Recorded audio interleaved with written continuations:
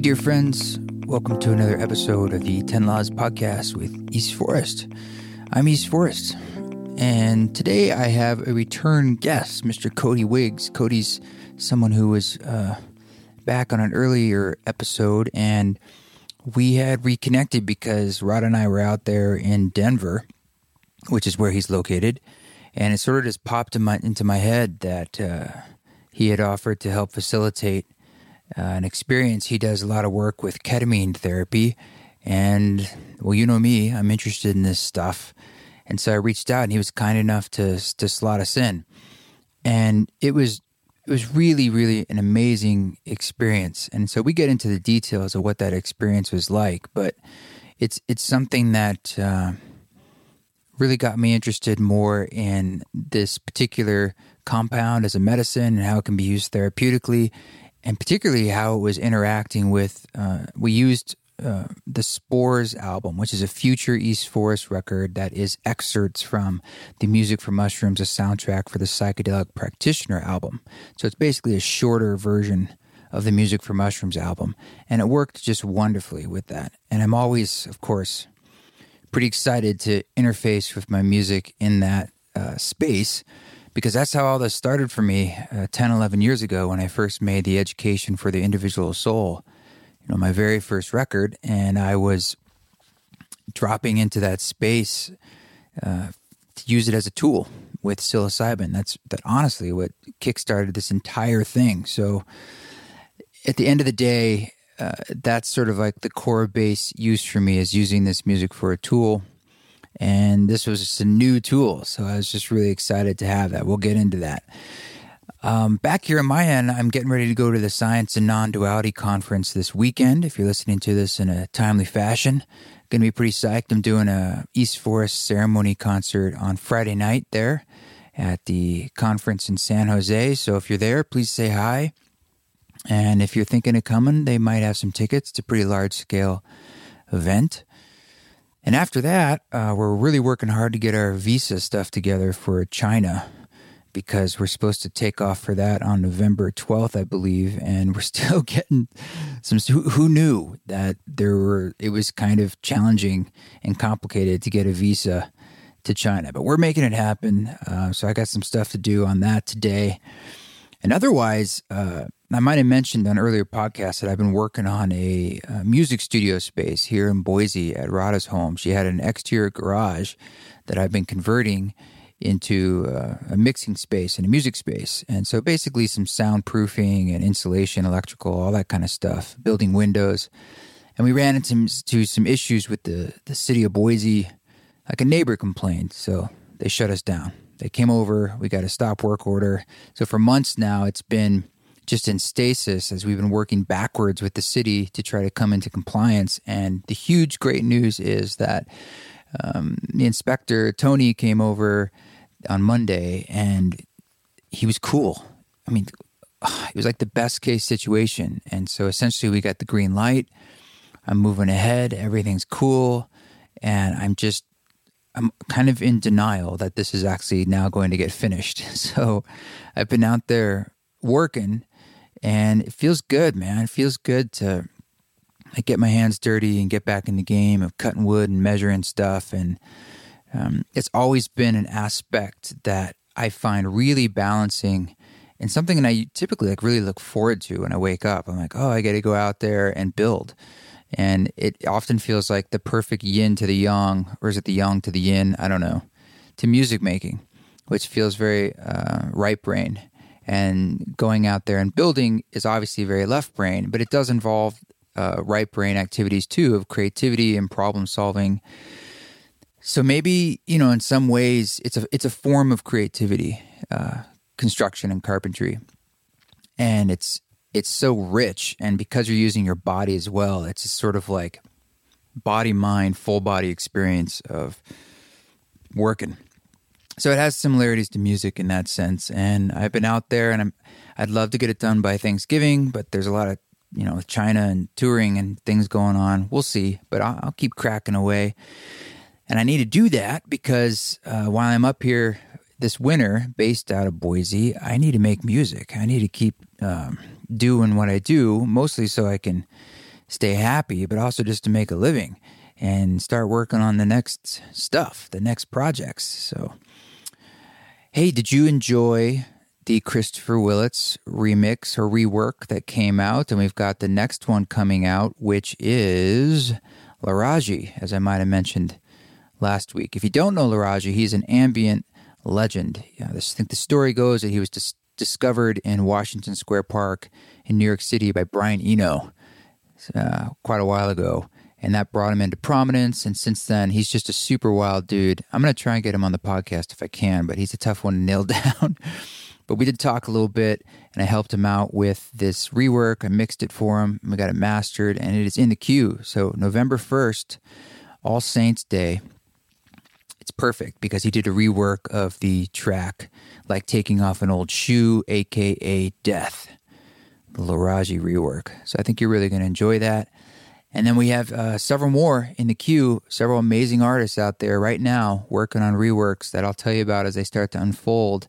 And that'll go pretty much till the end of the year to culminate and wrap up the Ram Dass project with these other additional voices. All right, so let's get into this conversation with Cody Wiggs. We take things even deeper and just sort of catch up on where our thoughts have been on this process, and I'll tell you all about my experience in the ketamine world. Here it is, Cody Wiggs.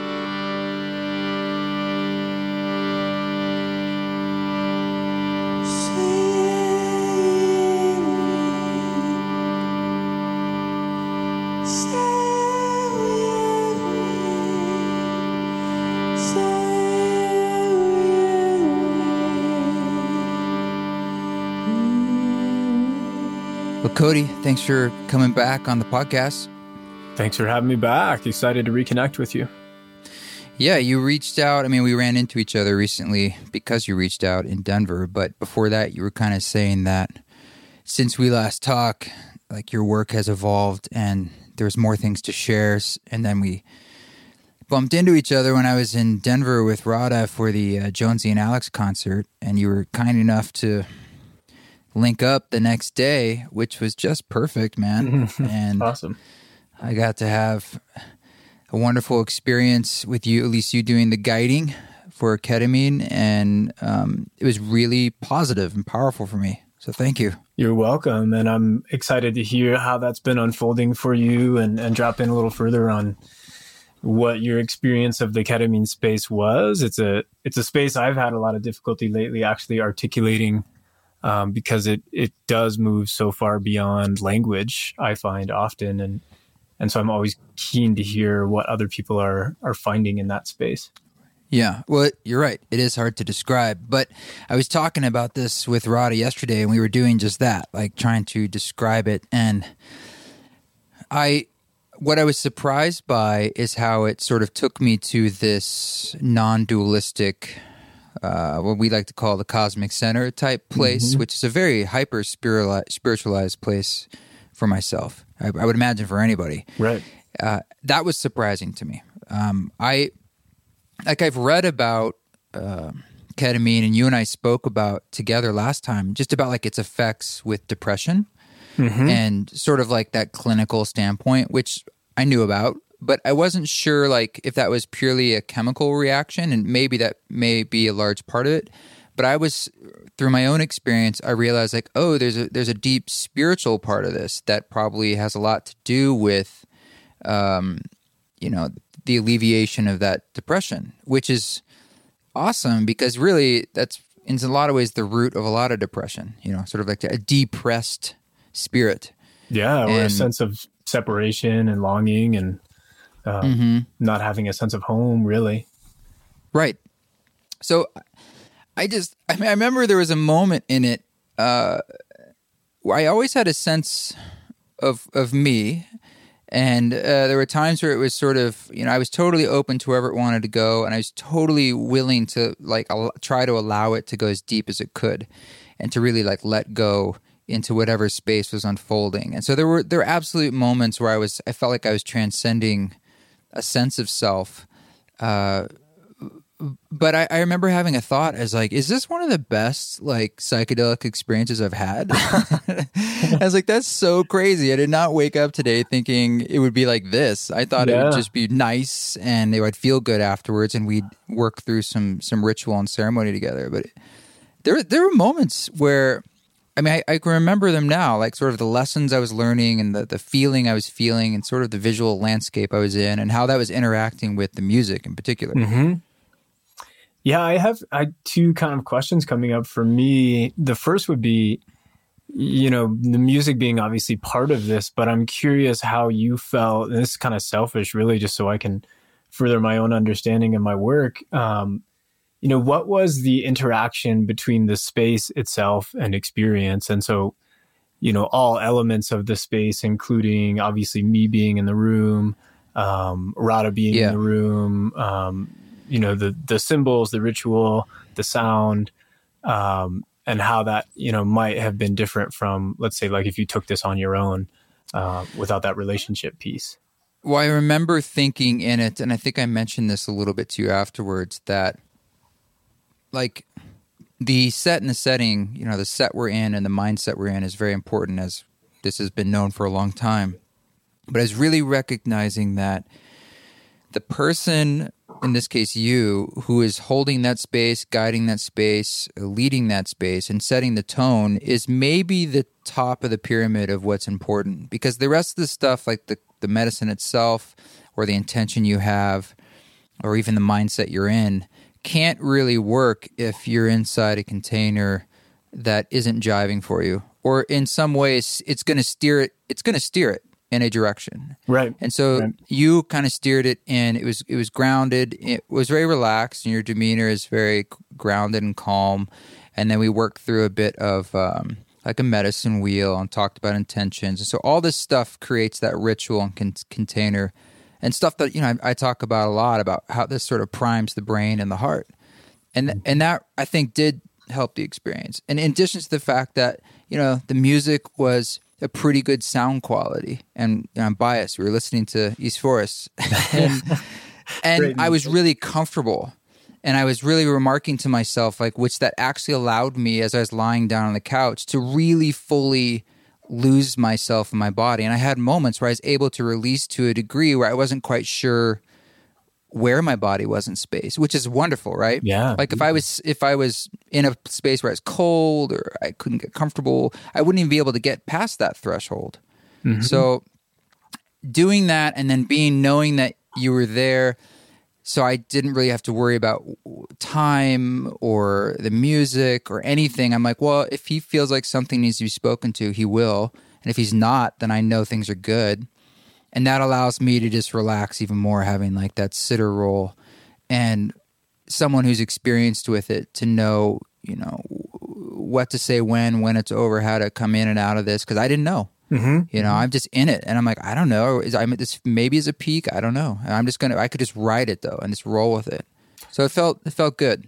Really good. Yeah. And what's been interesting to me about, you know, both your experience and a lot of what I've been seeing in session lately is there is quite a bit of space in session where, at least verbally, we're not interacting, right? Like you're pretty much in your experience, and I'm literally just sitting. And as a therapist, you know, people are coming to me and paying me money to help them. It's something, honestly, I've struggled with sometimes, of like, well, what is the significance or the importance of actually just sitting and just holding space, whatever that means. But in my own journeys recently, you know, in the last couple of months, I've definitely, you know, even been in a situation where all these people were having these big experiences, and it would be easy to get caught up in, you know, sort of a spiritual materialism comparison game of like, well, what's my experience going to be like? And when the time came for me, nothing really happened at all. Even though I'd taken a pretty powerful medicine, and yet there was so much beauty in that experience because I was surrounded by 6 people, all just silently sitting and being witness to my process and my experience, and really attuned in a way that was actually quite present, even though there wasn't an exchange of words. So that it's just a dynamic I've been really curious about of what we can offer one another just through presence. Well, I think the role of the sitter is not something that's really valued or taken into consideration for as powerful as for what it is. And I think that's what we were talking about before about, what was my experience with you? And I'm just using that word sitter, guide, facilitator, whatever you want. It's really, really powerful. And I've said over and over again that, your attention is your currency, and like that's a huge gift you give, and it's also something that's commodified in this world. But they know that because it truly is like one of the most powerful gifts you have. And so just sitting there and being present, it's like that is the ultimate, really. And there's the old Terrence McKenna line about, he's like, all you need is like a person in the next room, and maybe they just pop their head in every now and then, and they're like, "You cool? You doing all right?" Or like I ring a little bell if I need them. But basically, I've always told people, it's like, do the least amount you need to do. Yep, non-invasive. But yeah, that decision about whether or not to act is very powerful. It's not a simple because it's so easy to do too much. And it's so easy to steer someone with your own bullshit that you're bringing into the picture. It's so easy to kind of color in a not very powerful way, and to try to get the person through something that maybe is uncomfortable for you to witness, that now you're actually not allowing them. You're stunting their own growth through the process. Right. And, the sort of flip side of that is that there are moments of intervening, certainly, and a lot of my sessions are highly interactive, kind of the opposite of the experience you had, where we're engaging and talking the whole time. And, maybe this has come up for you, but what I've been playing with is speaking more from my body directly, and from my experience of, people use the language like somatic hit. So that I'm almost in a bit of a meditative state as I'm there holding space. And that, in my mind, or the mind, or just has all these ideas, right? And is constantly wanting to check in or make sure, there's quite a bit of checking myself of now's not the time. But every now and then something will come up in my body that's like a distinct sensation. And often that will then just be coming out as words. And it's just the words that maybe need to be spoken in that moment, or that take the process a little bit deeper. And, we could speculate all day on what that actually is. I think there is some kind of co-resonance in the space of being with another person's body in the same room. And as you said, giving that currency of attention, where sometimes the stuff that comes through and comes out of that process is surprising to both people. Sure, I would imagine. I mean, how do you find that you're able to trust your own intuitive sense or experience to know, if it goes from not saying anything to helping them somatically with pressure on their body, or this is going to be we're going to talk through something? Yeah, I just actually was talking with somebody else this morning who does this work, and we both kind of agreed that luckily for us as facilitators, there's a lot of forgiveness in the medicine space. So whether we're talking about MDMA or ketamine, I've had plenty of times as a facilitator where I'll voice something I think is what needs to be spoken. And, the person having the experience is like, yeah, no, no, that's not accurate at all. And they just continue with their experience. And it's my willingness more than anything else to let go of my attachment to, being at the center of the process, or being right, or saying the right thing, and get it wrong sometimes. But then more and more through that trial and error process, I think that's where I'm finding the trust in my own intuition, is that, when I do take the risk and say something, and it does deepen their experience, and it does hit for them and lands and takes them further, it's just a learning experience over time of having done a lot of these sessions, where I find, again, coming back to the body, which sensations are true and which ones are more my mind just creating stories. Do you think that if all drugs were legal, would ketamine still be the one that you would work with in this fashion? Do you think it would still be the most powerful for sort of not too long, not too short, for psycho-spiritual and emotional well-being? It's certainly one that would be at the top of my toolbox. And I think I would have kind of a tiered approach and access to multiple medicines if everything were on the table and legal. But ketamine is really distinct and unique as for the qualities you just mentioned, that, you can be really in and out in less than 2 hours. It's generally incredibly safe and warm and comfortable. And it lends well to the therapeutic space for that reason, that you can have a process very quickly, enter the space, come back down, and then have some integration support and, do a few sessions in the series of 2 to 4 weeks, which is a pretty deep dive and not nearly as hard on the body as like a 6 or 7 hour, like MDMA session, Right. psilocybin session. Well, I find that with MDMA, a lot of people report that there's a sense of depletion. Mm-hmm. Although they might have had, some healing, there's also this mental and physical depletion afterwards. And that's sort of the common blues that can happen afterwards. Some folks can be quite profound, and that they actually avoid the highs because of the lows. And that was something I really wanted to watch in myself after this, the ketamine experience. I just wanted to see how I felt. I have not felt like elated, but I haven't felt down. I mean, I just kind of feel like good. I did feel good walking in, but I did not feel depleted at all. Right. I didn't feel physically depleted. I didn't feel emotionally depleted. If anything, I felt emotionally inspired because I was able to tap into a space that feels like a source. Like, oh, right, there's a remembering to that. And that's comforting. I think that's probably the same thing that they're seeing in the results with like psilocybin and end-of-life care. This probably has something to do with like connection to all that is, so you're a little less afraid of losing what you have in your body and life. Yeah, and who really knows, right? It is kind of mind-blowing to me that this experience that's so out of body and so far removed from, sense of self and identity and ego and everyday reality actually kind of brings you deeper into reality when you come back.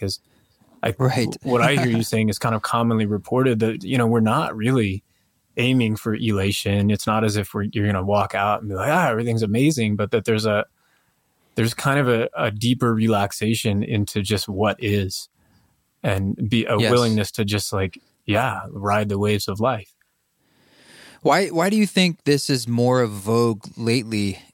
It's been around. And how come it didn't capture the psychedelic parlance in the past as something of use? Like the medicine itself hasn't changed, and the container we're putting it in, I suppose, is more intentional, but it's not like it's radical.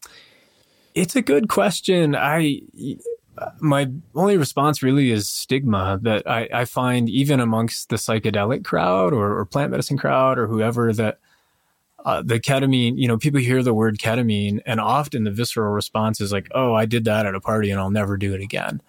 Or isn't that like a horse tranquilizer? Or there's just kind of like quite a bit of misunderstanding of what ketamine actually is and how it can be used in a therapeutic space. I think people just see it as a club drug, which is kind of the same stigma that MDMA carried, but for whatever reason, and also because ketamine is really not a classic psychedelic. No, but that's what screwed with me in my head, because I knew that going in, but then I was having these experiences that were not visually psychedelic, but emotionally they absolutely were. By my definition. And that's what surprised me, because I had some of those predilections about ketamine in the past. I kind of thought like, I've read about this and that, but I've always just heard about K-holes, and I thought about it in the same league as cocaine or anything else. It's sort of a thing people did at parties. And then I heard the research, and I still thought, well, it's not like this plant that grows out of the ground. It's not a fungus. It just pops up from the earth. It's this drug that we've created. So most of those sorts of drugs, whether it's MDMA or others, they don't do so well in your body. No. And so that's why I'm still skeptical, even though I experience this, because like it sounds a little too good to be true. Yeah, and it kind of feels that way in terms of my work. Is the transformations I'm seeing in clients, and I don't feel like I'm exaggerating this in any way, are nothing short of remarkable. That people who are coming in with lifelong depression and over the series of, let's say 4 sessions, in 2 months or less, are walking out like, yeah, I'm better. I'm different and I'm changed and I'm not going back to that old place of depression. And honestly, I can't even really take credit for that because I don't fully understand what's happening in the ketamine space.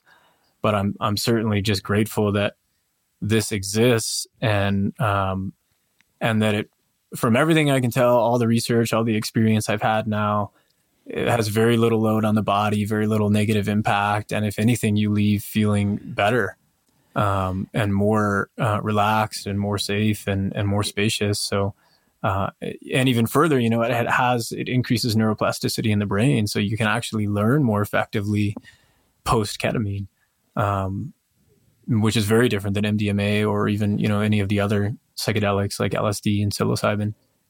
Well, what is the frequency though where things could get ugly? I mean, there has to be, because I also, when it came on at first, I was thinking, there's a familiarity to this. And when I've had anesthesia, like when you go to the hospital and talk about the good stuff, it's like that wave of a body buzz and everything feeling okay and your anxiety goes away. There was definitely a bit of that. There was that color.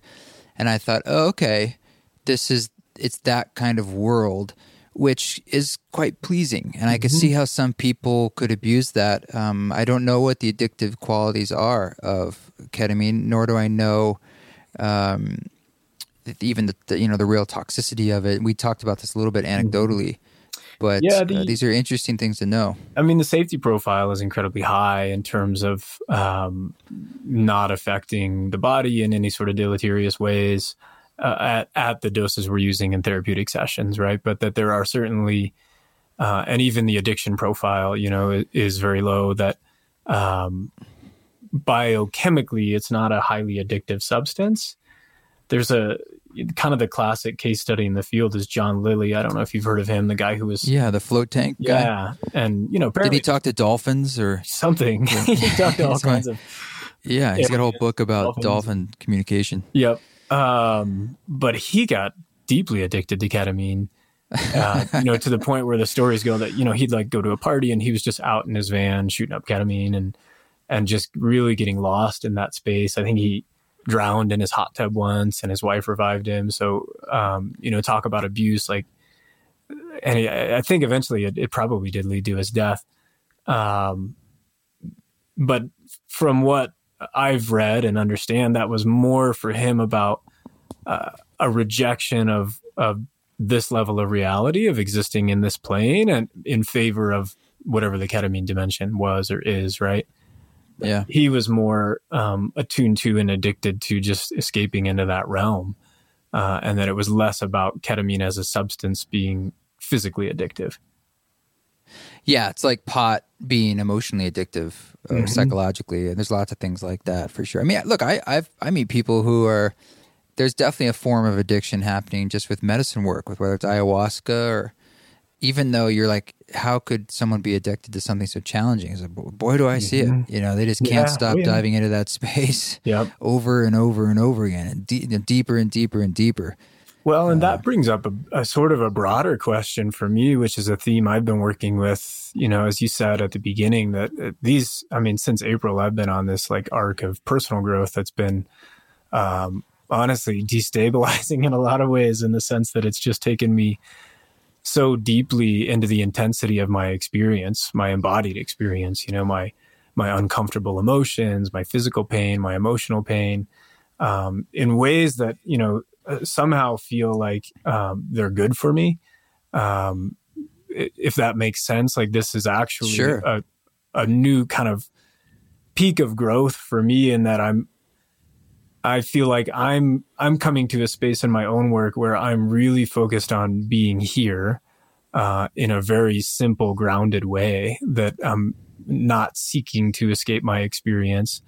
And so the kind of question that comes up for me is what are we really doing on this path? Whether it's the medicine path or the meditation path or the the spiritual healing or whatever you want to think about, like what's the end game here? And I don't expect you to have an answer necessarily, but curious what your experience has been.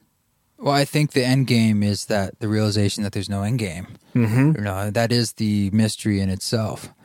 Yeah, it's an infinite unfolding process. When we get into the notion of a destination, that's why I think the term enlightenment is somewhat damaging, because it is just a word that's trying to represent something, it's a symbol, and what it's representing is like God. It's ineffable, right?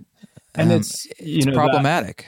It's problematic, and I had an experience recently. I was in a 5-day somatic meditation retreat. And at some point in that retreat, it just hit me, just the words "give up on enlightenment," give up on even in the act of meditation, give up on trying to achieve any particular state whatsoever, and fully embrace all that you're experiencing, even if that's just a bunch of random thoughts or pain in your body or nothing at all. And it's this way in which, like, I think the story goes that the Buddha, when he finally achieved enlightenment, it was when he gave up, and he was just so exhausted. I think he'd been fasting for 40 days, and he just sat down beneath this tree and said, "I'm done searching. I'm so tired of trying to achieve anything." And then it hit him, and it's like we can't go seeking that experience, even on I'm going to give up on enlightenment so that I can get enlightened. I think there's still a flavor of that in me, to be honest, of that there's still some seeking vibe, some energy that wants to achieve something. And that the growth for me in this moment is really releasing that and really like, what does it mean just to be me right now, and not at all attached to the idea of achieving some enlightened state or different state. Yeah, that seeking is an aspect of the mind, right? And there's sort of there's always a longing to return with God is one way to look at it, because we feel separate in incarnation. And the game seems to be, the more you're here now, in the words of Ram Dass, the more you are God, you're with God, it's all one thing. As Maharaj would always put up his finger and say, Sabak, all one, all one. Sabak, cool. Sabak, yeah. So he just kept saying, I was just trying to remind us, is like there only is one thing. And so our machinations in our mind to see it otherwise only creates pain. This is something I felt in the ketamine journey I had. How so? Well, every time I would focus, and I felt this in ayahuasca 10 years ago when I had my first ayahuasca experience, exactly the same lesson, just a total different level of intensity. When I'd focus on my breath, which meant I was dropping everything else, whatever thought I was having, whatever desire, anything, I just go back, boom, in, out, and become hyper-present, is when all the bliss and the lessons would unfold, and the deeper and deeper I would go, the more I'd float, and the more it was like these huge feeling lessons.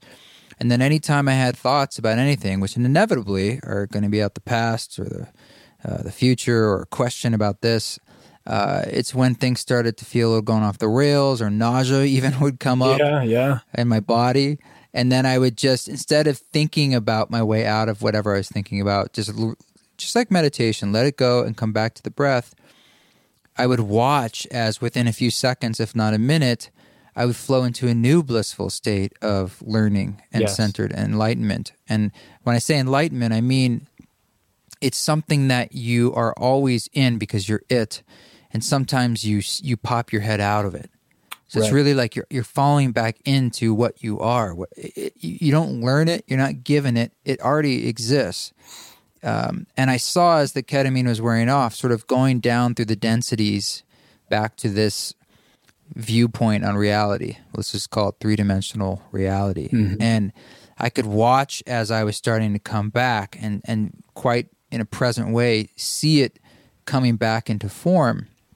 And a few times in the experience, it almost like quickly like zoomed back into like here, where all of a sudden I'd be in this space where I was looking at like, I remember one time it looked like infinite stars and there was like this horizon and I was floating in it and I was just like, oh my God, this is amazing. I was getting this lesson about sort of that oneness.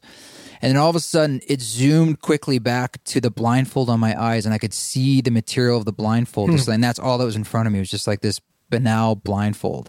And I was like, oh, well, that's not too pleasant. But as like, I see, I was seeing this stark difference. Yeah. And instead of like, oh, I want to go back, or I want this, or I want that, it's like, okay, I let it go and go back to the breath. And I was like, I don't know if we're done or whatever. And inevitably, it went into this whole other space. Yeah. And the music was guiding that too, which was so cool. And I just want to say to listeners that we were using a record that's coming out in early winter. That's going to be, it's called Spores, and it's excerpts from the Music from Mushrooms album. So it's like an hour-long record that is just like shorter versions of some of the songs from Music from Mushrooms. And it worked fantastically well. Yeah, somehow perfectly timed for a ketamine session. I was like... Weirdly perfectly timed, yeah. Or maybe not, but so much of what you're saying I can relate to. And it's interesting hearing you talk about, all one, and then this experience of duality in a way of like being in the cosmic center and then coming back and seeing the blindfold. And what I find is there's often a moment in session when clients are coming back, at least, the first few sessions, or initially there's a lot of grief and sadness and longing, and like, oh, don't make me come back here. Right, the heaviness, like, right. Yeah, like I want to stay in that space forever. Mm-hmm. And I suspect that that's where a lot of the real work actually is in welcoming yourself back from wherever you were, and realizing on some level, deeper than thought, that none of it is ever separate, that the eye shades and the infinite stars are ultimately one and the same. But that there is a real experience here of duality, that we are living in a dimension where most of the time we feel separate, in our bodies, we feel separate emotionally and mentally and disconnected.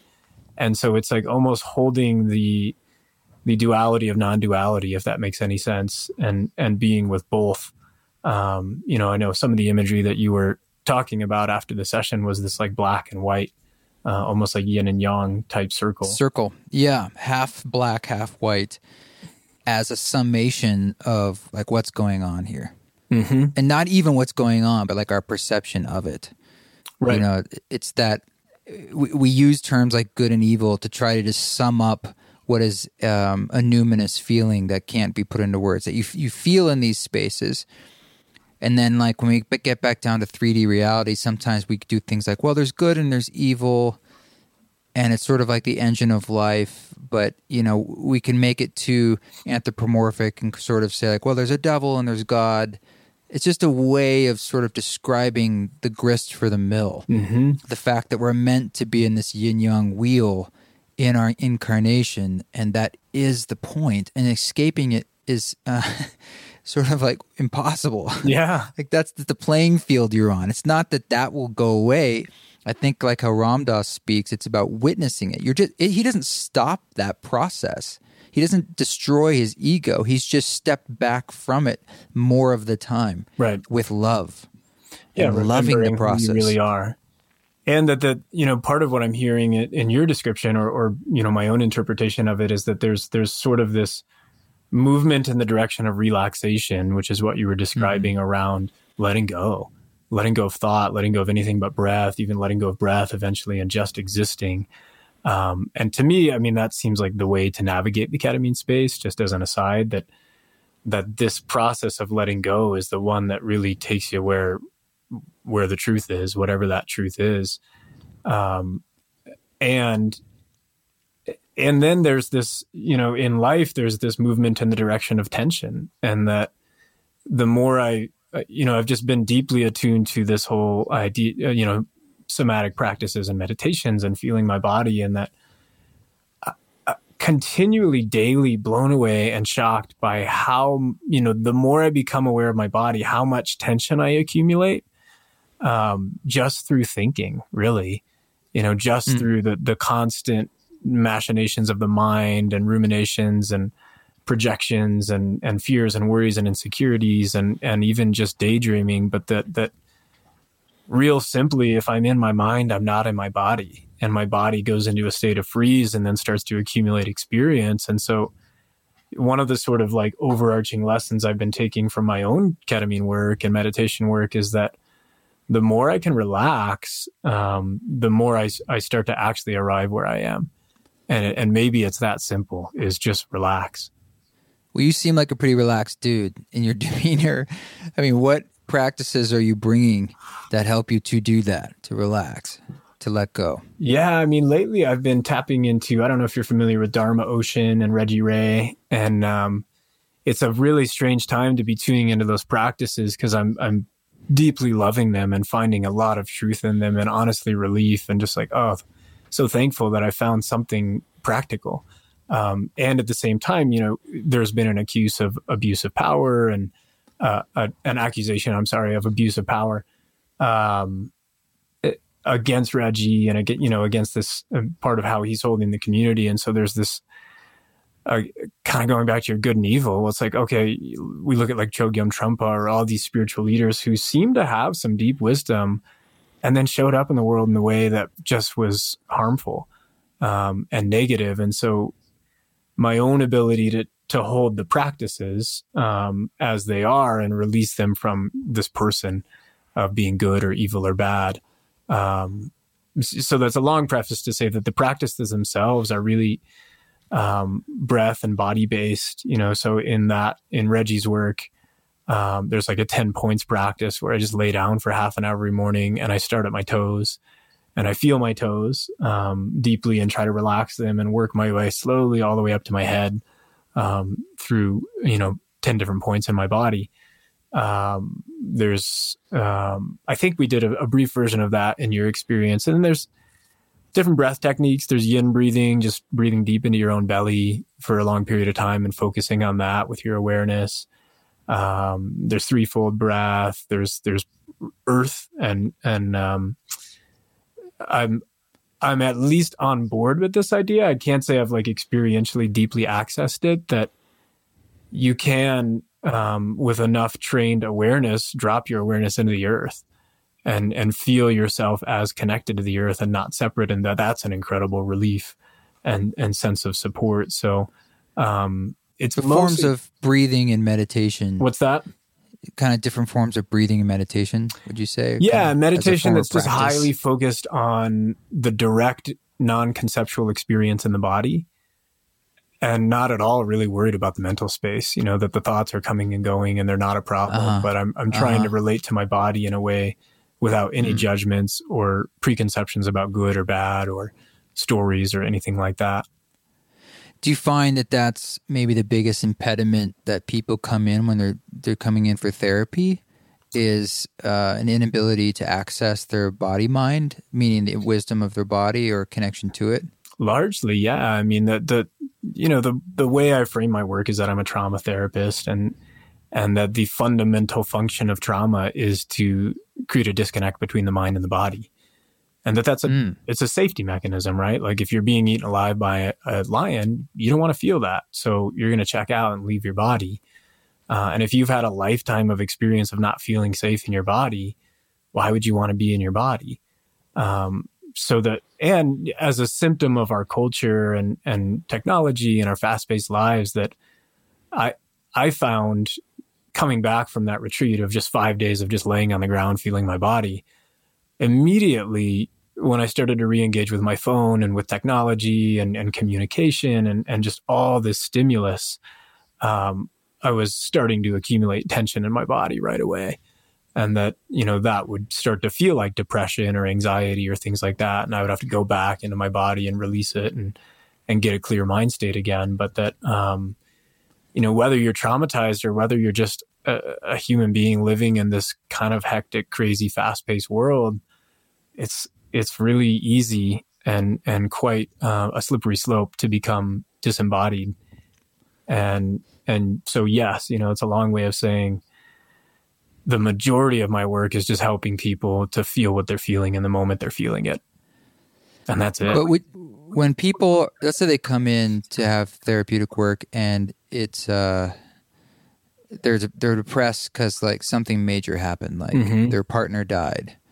Okay, something like, big. So they're meant to be quite sad and really going through it. Right. And they've really stumbled, or they've really tripped up to now where they're maybe feeling suicidal ideation. They're just in the bottom of it. Yeah. And they're coming to you because they're like, I don't know how to go on. Yeah. Do you find that there's a danger in something like ketamine where they might walk out of that office that day and yes, they might be like, wow, this is the best I've felt since this began. But where might that be short-circuiting the healing that needs to occur? Because that depression, in a sense, is triggered from something real that needs to have time, needs to have process, needs to have grief. But it's a fine line because you don't want to snowball into a place where you can't even live. Yeah, and it's a really good question because I think, what you're referring to is bypassing, right? That the idea that we can use anything, but especially substances to avoid and escape and numb from our experience of grief and sadness and contextually appropriate feelings. If you've been through something that devastating, feeling sad is not a problem. It's appropriate. And so what I've found is there is it's really in the relationship, right? So like if whether you're using pot or ketamine or caffeine or whatever substance you're ingesting, most of us are taking something of some kind, even food. That if we move towards that experience with the intention of shutting down and escaping and avoiding, well, we're going to create a lot of that blocked experience that's going to manifest as tension and then anxiety and depression. Or if we hold it in such a way where we use this space intentionally to move towards the experience and go deeper into it, using the added sense of safety that we get from an expanded state of consciousness to actually fully embody and contact the emotion in a really courageous way. And what I find, like you had the variety of ketamine session you got was very peaceful and relaxed and blissful. And sometimes it's not that, sometimes people really do go directly towards the emotion and there's a full expression of it that maybe they couldn't access in their waking state of mind because they have, built up mind, body, ego defenses that say, don't go there. It's not safe. It's not appropriate. It's not okay. That once that part of the mind shuts off, that then the emotion really comes and really what we're after is completion, that feelings just want to be completed. And so all we have to do is make space for them to be lived and felt and completed. And that's where, just like anything, how you use it kind of dictates whether it serves you or not. Do you think that ketamine is particularly suited for trauma or PTSD in the ways that they've been doing some research about MDMA with MAPS? Yes, and I kind of am more and more of the opinion that MDMA specifically for PTSD is kind of just the way to go. I think ketamine has some utility there, but it's almost the difference between the way I've been thinking about it is MDMA is like zooming in and so getting really deeply embodied access to your experience, the memory of the experience.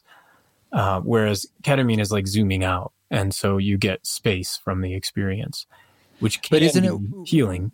Sorry to interrupt, but with MDMA, isn't it like that's really only going to be the case if someone's guiding you into that experience and things just are less charged emotionally because of the MDMA? Whereas I felt with the ketamine, like there was something going on, or it seems to be chemically, at least with depression, like the experience itself is healing, where I would say with MDMA, it might not be healing unless there's someone there to guide you through what you need to do. Like on its own, it feels nice, but I don't know if that I don't think it would do much for PTSD, I'm thinking, unless it had that guidance. 100%. Yeah. I mean, and that's why the model they have is MDMA assisted therapy, that it's really right. The MDMA is not doing the work. You and the therapist team are doing the work. So and that's, that's where I am curious about. I think you're right. You're onto something, that the ketamine is a little bit more autonomous. But I will say, when I do my own sessions, there's something different about having someone in the room. And Sure. I think we even talked about this last time, of just that, the sort of, I don't want to say mandate, the opportunity to be in relationship and to trust and surrender and open and be vulnerable. And be witnessed. Mm-hmm. It's just like playing music for one person versus no one is totally different, obviously. But even just one person is almost harder than 1,000. Yeah. It's more vulnerable. There's more of a direct relationship. Yeah, I mean, as you're speaking that, I'm actually, speaking of somatic hits, getting quite a lot of sensation and even emotion in my body, thinking about the simple and sometimes terrifying edge of being witnessed in our messiness and our rawness. It's a theme I've been really embracing lately in my life. And it's it's one of those things where it's like, oh, this is what I want. I want realness. I want authenticity. I want connection. I want vulnerability. And then getting it, I'm like, oh shit, this is, this feels like, dissolution. This feels like complete annihilation, because if I'm really choosing to fully, not hide any part of my experience and allow all the parts of me that I hold judgment against, or that I think are messy or too much or not okay, out in front of another person, so much trust and such an opportunity to heal. And that's, the blessing I've been receiving in relationship lately, is that I keep being met with like all these, acceptance and love. And it keeps taking me further into this edge of annihilation that feels big and exciting and just totally crazy at the same time. It's crazy that we all, as humans, experience the same thing, but we pretend like it's just us. That like most people, if they're old enough, have probably had a time when they basically had like a mental breakdown of emotion, or got so angry they threw something, or are sobbing. There's probably been a moment of deep despair where you just feel like a child, just wet with tears and snot, or sexual, heights and lows. Most of us share these things, but we hide the fact that we all know what that's like, as if like you're different. And maybe no one's really, that's so embarrassing. It's like, well, yeah, it's embarrassing because it's vulnerable, but we've all probably been there. Oh, yeah. There's all these different colors of experience. And what a gift we can give one another when we allow the other person to just be exactly as they are. And certainly that's something I'm cultivating more in my life. And like I said, it's a challenge, but it's one that right now is kind of hinging around freedom from expectation. So releasing attachment to outcome. And what does it mean for two people to just moment by moment choose that connection, and choose to stay connected through all of the vulnerability and the messiness, and keep letting deeper and deeper parts of my own experience out in that container. It's hard not to be attached, right? It's hard not to. It's human nature to want security, or expectations are a form of safety. And that's what the deepening of a long-term relationship gives you, is a sense of like, well, I know what to expect. This person is proven. I've seen the different sides of them. The more time that goes on, and after a while, you're like, okay, there's a through line here, and that's what I can. Time has given me that, whether I look at it as an expectation or not. But it's natural for the body or the mind to try to protect you. Right. Mm-hmm. And that's maybe something you could short circuit and say like, well, I'm going to let that go and just come back to presence. And you may be hurt. I mean, inevitably we all do get hurt in different ways at different times. I suppose it's just how much you're willing to be vulnerable. How much strength and security do you feel in your sense of self that you can bring that kind of dropping of expectations and assumptions. It takes a real sense of strong character and will and safety in yourself.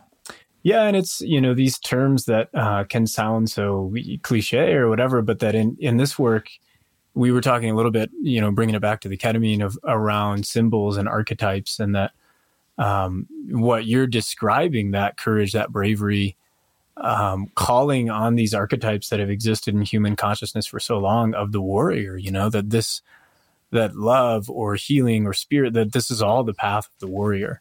And that's something that it's so fun in working with my clients and in my own life to see someone connect with that and on that primal level where maybe they have this 9-to-5 job and their life is feeling a bit just predictable and routine, and then to suddenly invite them to step into becoming a warrior in a way that they're courageously wielding their own love and vulnerability and bringing that out into the world in the service of their partner or their job or whoever.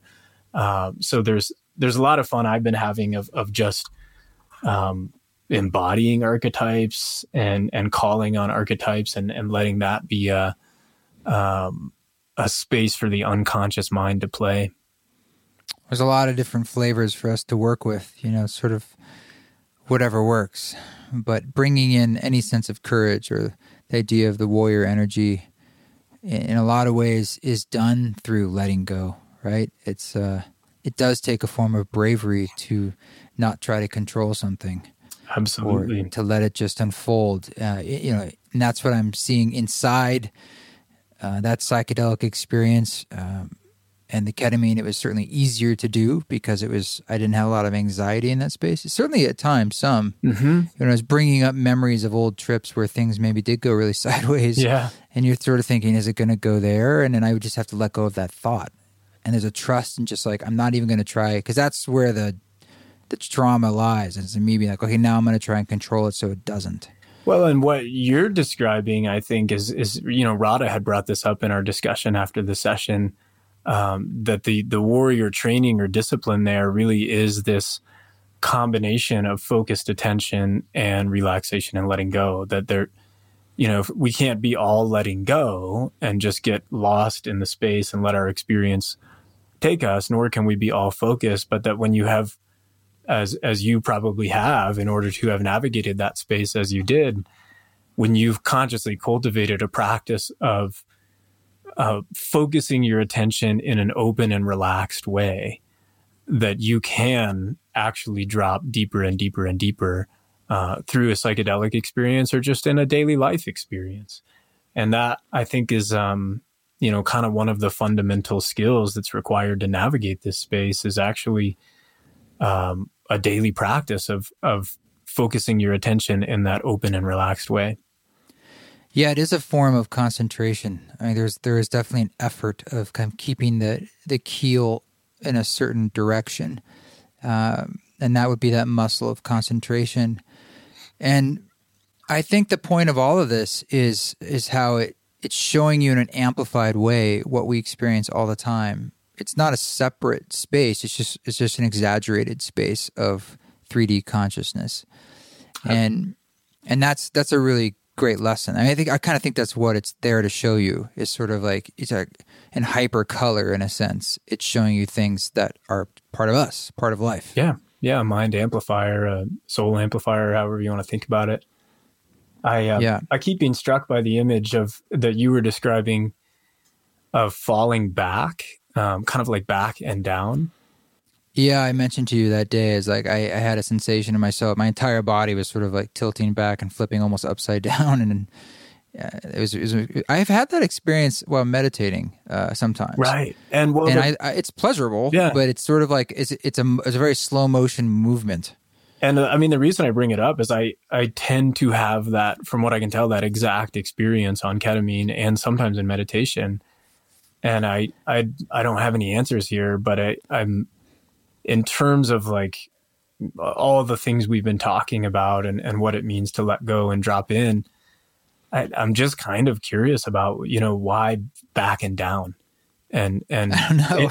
in a lot of in some traditions, I've heard that, our masculine consciousness lives behind us. And so, how much of our attention is actually through our day in front of us. That's where our eyes are. That's where our breath is. It's where our sensing organs are. But then we're missing 50% of our experience, which is just this void behind us, this space. And that as a way of playing with awareness and attention to start to bring awareness to the space behind us and further back into stillness. I don't even really have anywhere in particular I'm going with this train of thought, but it just struck me that, we both shared that experience of falling back and down. And it's weirdly pleasurable. I had a sense of like, well, where would this go? And I was I kept kind of wanting it to go, or by letting go into almost like out of body states, or, how far into the oneness can I go? So I was sort of just allowing it to flow where it wanted to flow. And that's where it was taking me physically, which is cool because it feels like there's less and less of density of your body, and you're sort of getting more into these etheric feelings and realms because your body is just kind of like becoming very light. I don't feel that heaviness. And it's so much of what seems to arise in the medicine space and ceremony space is metaphor for life. And everything I'm hearing you describe are at least aspirations for me of how to live my life, which is to let go and float downstream and trust the process. And, that the more I actually embrace that way of being, of dropping into the oneness, dropping into the flow, not trying to control my experience of life, but just allow it, the more richness I'm finding, and of, that primal terror of, of not being in control, and accepting that, and still trusting that somehow, whatever form of belief or faith, you ascribe to, that there is, a sense of being taken care of and provided for. And I keep being blown away by that, the more I lean into it. And that is the fundamental container, I would say. We'll call it love, being held, taken care of. Like it's impossible to escape that. And then inside that is sort of that dualistic mindset, right? Good and evil. And I think it's a bit of a radical act these days to hold that frequency, that intention, because so much of what I feel in the culture is a lot of grasping and clinging and fear, that like there's nothing trustable about what's happening in the world right now, right? That it's doom and gloom and terror, and it's all going to hell. And, that somehow all these 13.8 billion years of evolution are going to end in some cataclysmic collapse in our lifetime because we've screwed everything up so badly. Like that seems to be the vibration I'm getting from the culture at large. And then to practice in my own way of being like, well, what if, not in an ignorant or blind way, like there's a lot of change that's required and action that's required, but what if we collectively held that intention that we, things are unfolding as they need to, and there's an ability to trust even this experience of collapse. It's not easy for sure, and I struggle with it, but I keep wanting to come back to that because it just seems better than the alternative. Yeah, and there is a truth in it, and that is the danger of spiritualism or the New Age movement. Is that the criticism has always been that it leads to apathy in inaction, and it doesn't absolve us from making choices and activism.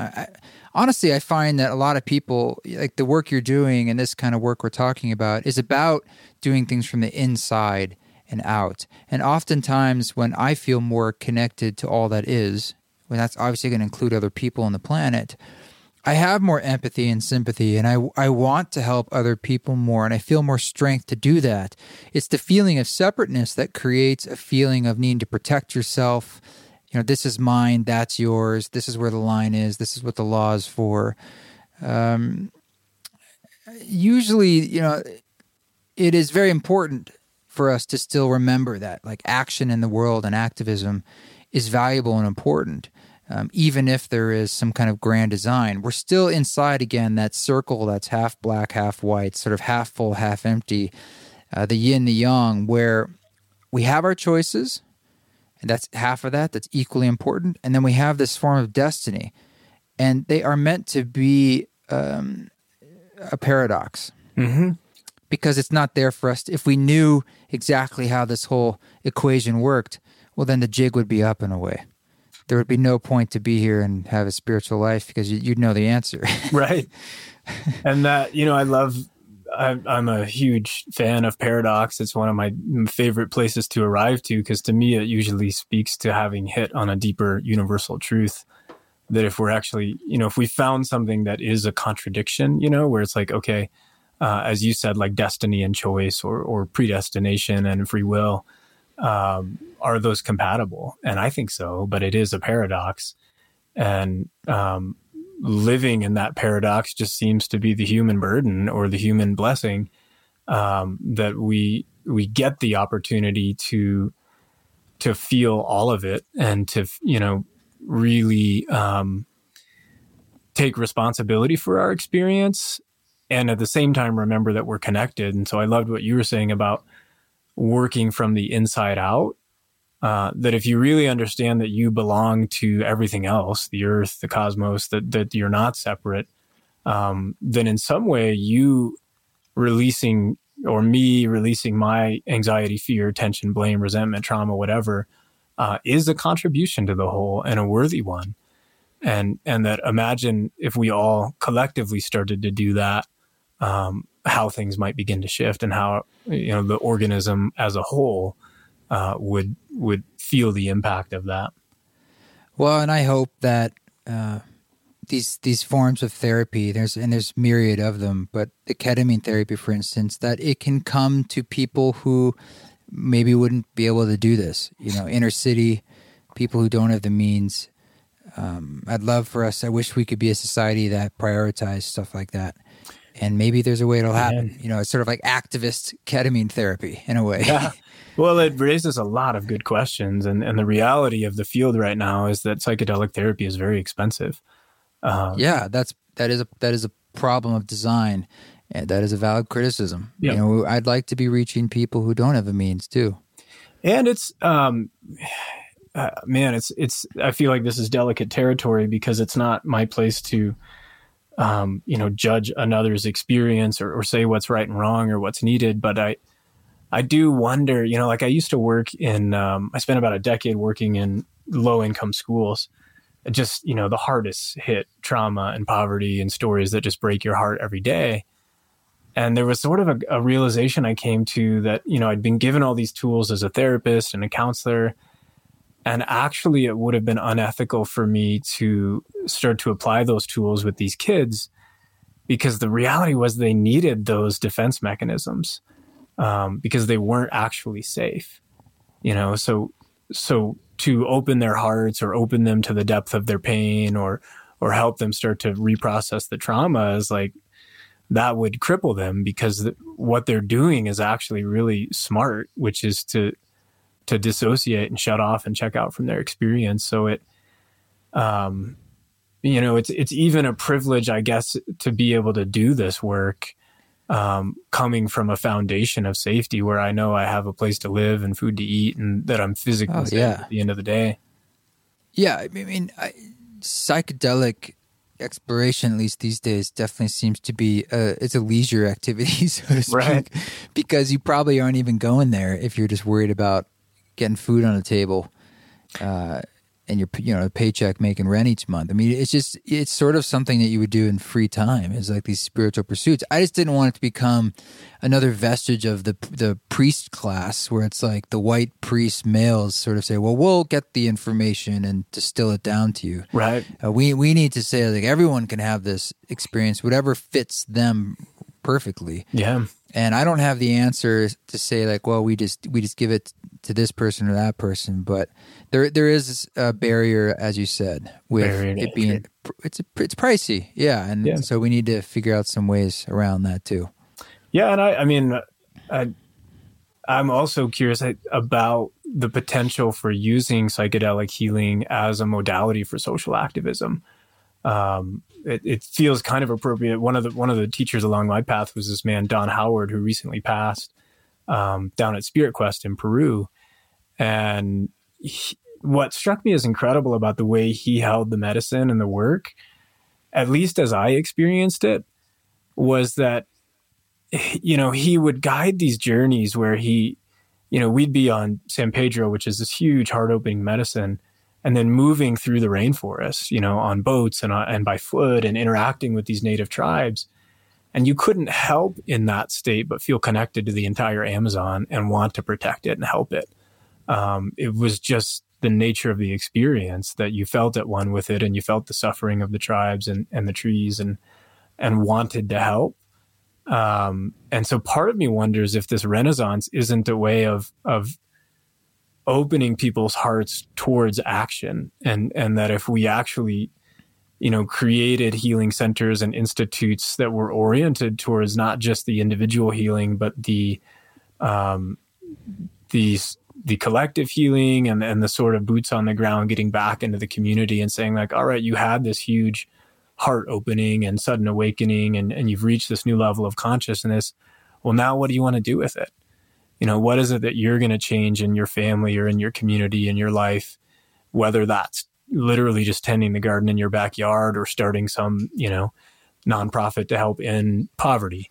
But following your own heart and your own passion and all that's a way of saying, just a lot of gratitude for this man who came into my life and showed me that possibility, that his form of activism was really to just focus on the individual heart, and one person at a time, connect people with the planet and the earth and start to orient them towards service. So, I'm probably is not another way, right? Yeah. It is always through the heart. It always one heart at a time, one soul at a time. And there isn't another way. Yeah, I don't think so. And, it gives me hope though, I think if enough critical mass is called to do that work and to live out their unique heart's purpose, then I don't doubt that, we can turn this ship around. Well, let's leave it on that positive note. Yeah, perfect. You're still at your same place, right? Is it CodyWiggs.com or something? CodyWiggs.com, yeah. That's the website. Yeah. Cool. Well, keep doing what you're doing, man. It's good to catch up, and thank you again for such wonderful guidance when we were in Denver, and I look forward to more. Same.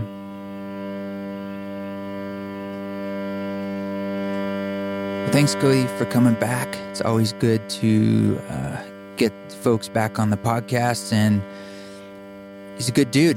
It's great to be able to see him. I'm just glad we could deepen our connection and friendship and just the exploration of the mystery.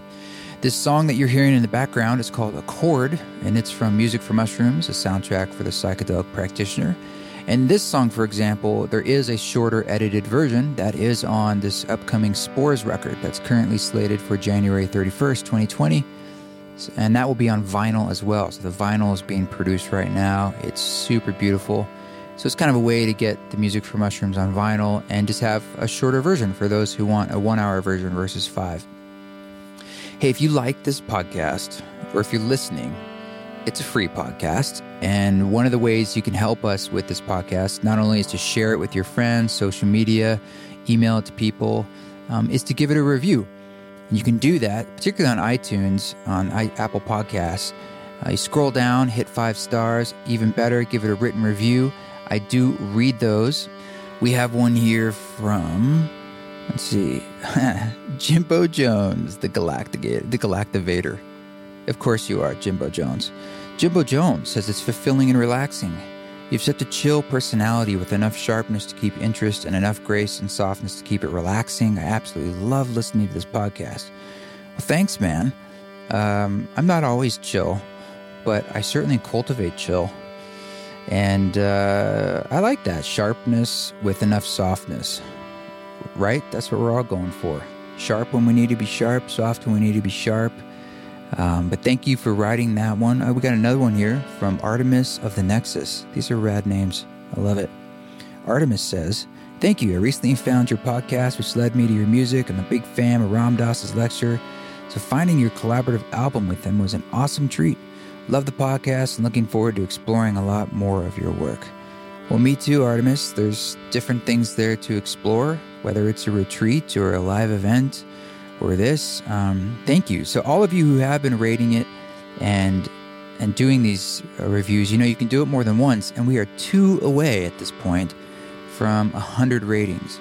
which is an awesome milestone, but it helps me when I'm reaching out to potential guests, them seeing some legitimacy and saying yes. And I have been reaching out to some pretty interesting people, and I've actually been surprised by some of the yeses. So it takes a bit more work. We have to do some pre-interviews and discussions and reading their books, which is awesome. That's why I love doing this, is to deepen my knowledge and deepen my connections to the outer world and to you guys. But there's some cool stuff coming in the pike, and I am working hard in the background, and I'm always open to suggestions too. You can always reach out at info@eastforest.org to say hi or whatever. Or hey, if you're on PayPal, that's the PayPal address. If you just want to slip us a cool million, just make sure you do it with friends and family, because no one wants to pay like a $50,000 fee. That's a pro tip there for you billionaires on PayPal. Okay, you guys keep walking your walk. I will keep walking mine. See you who are at the SAND conference. But don't take any shit, and if you do it with grace, folks. Please, for God's sake, do it with grace.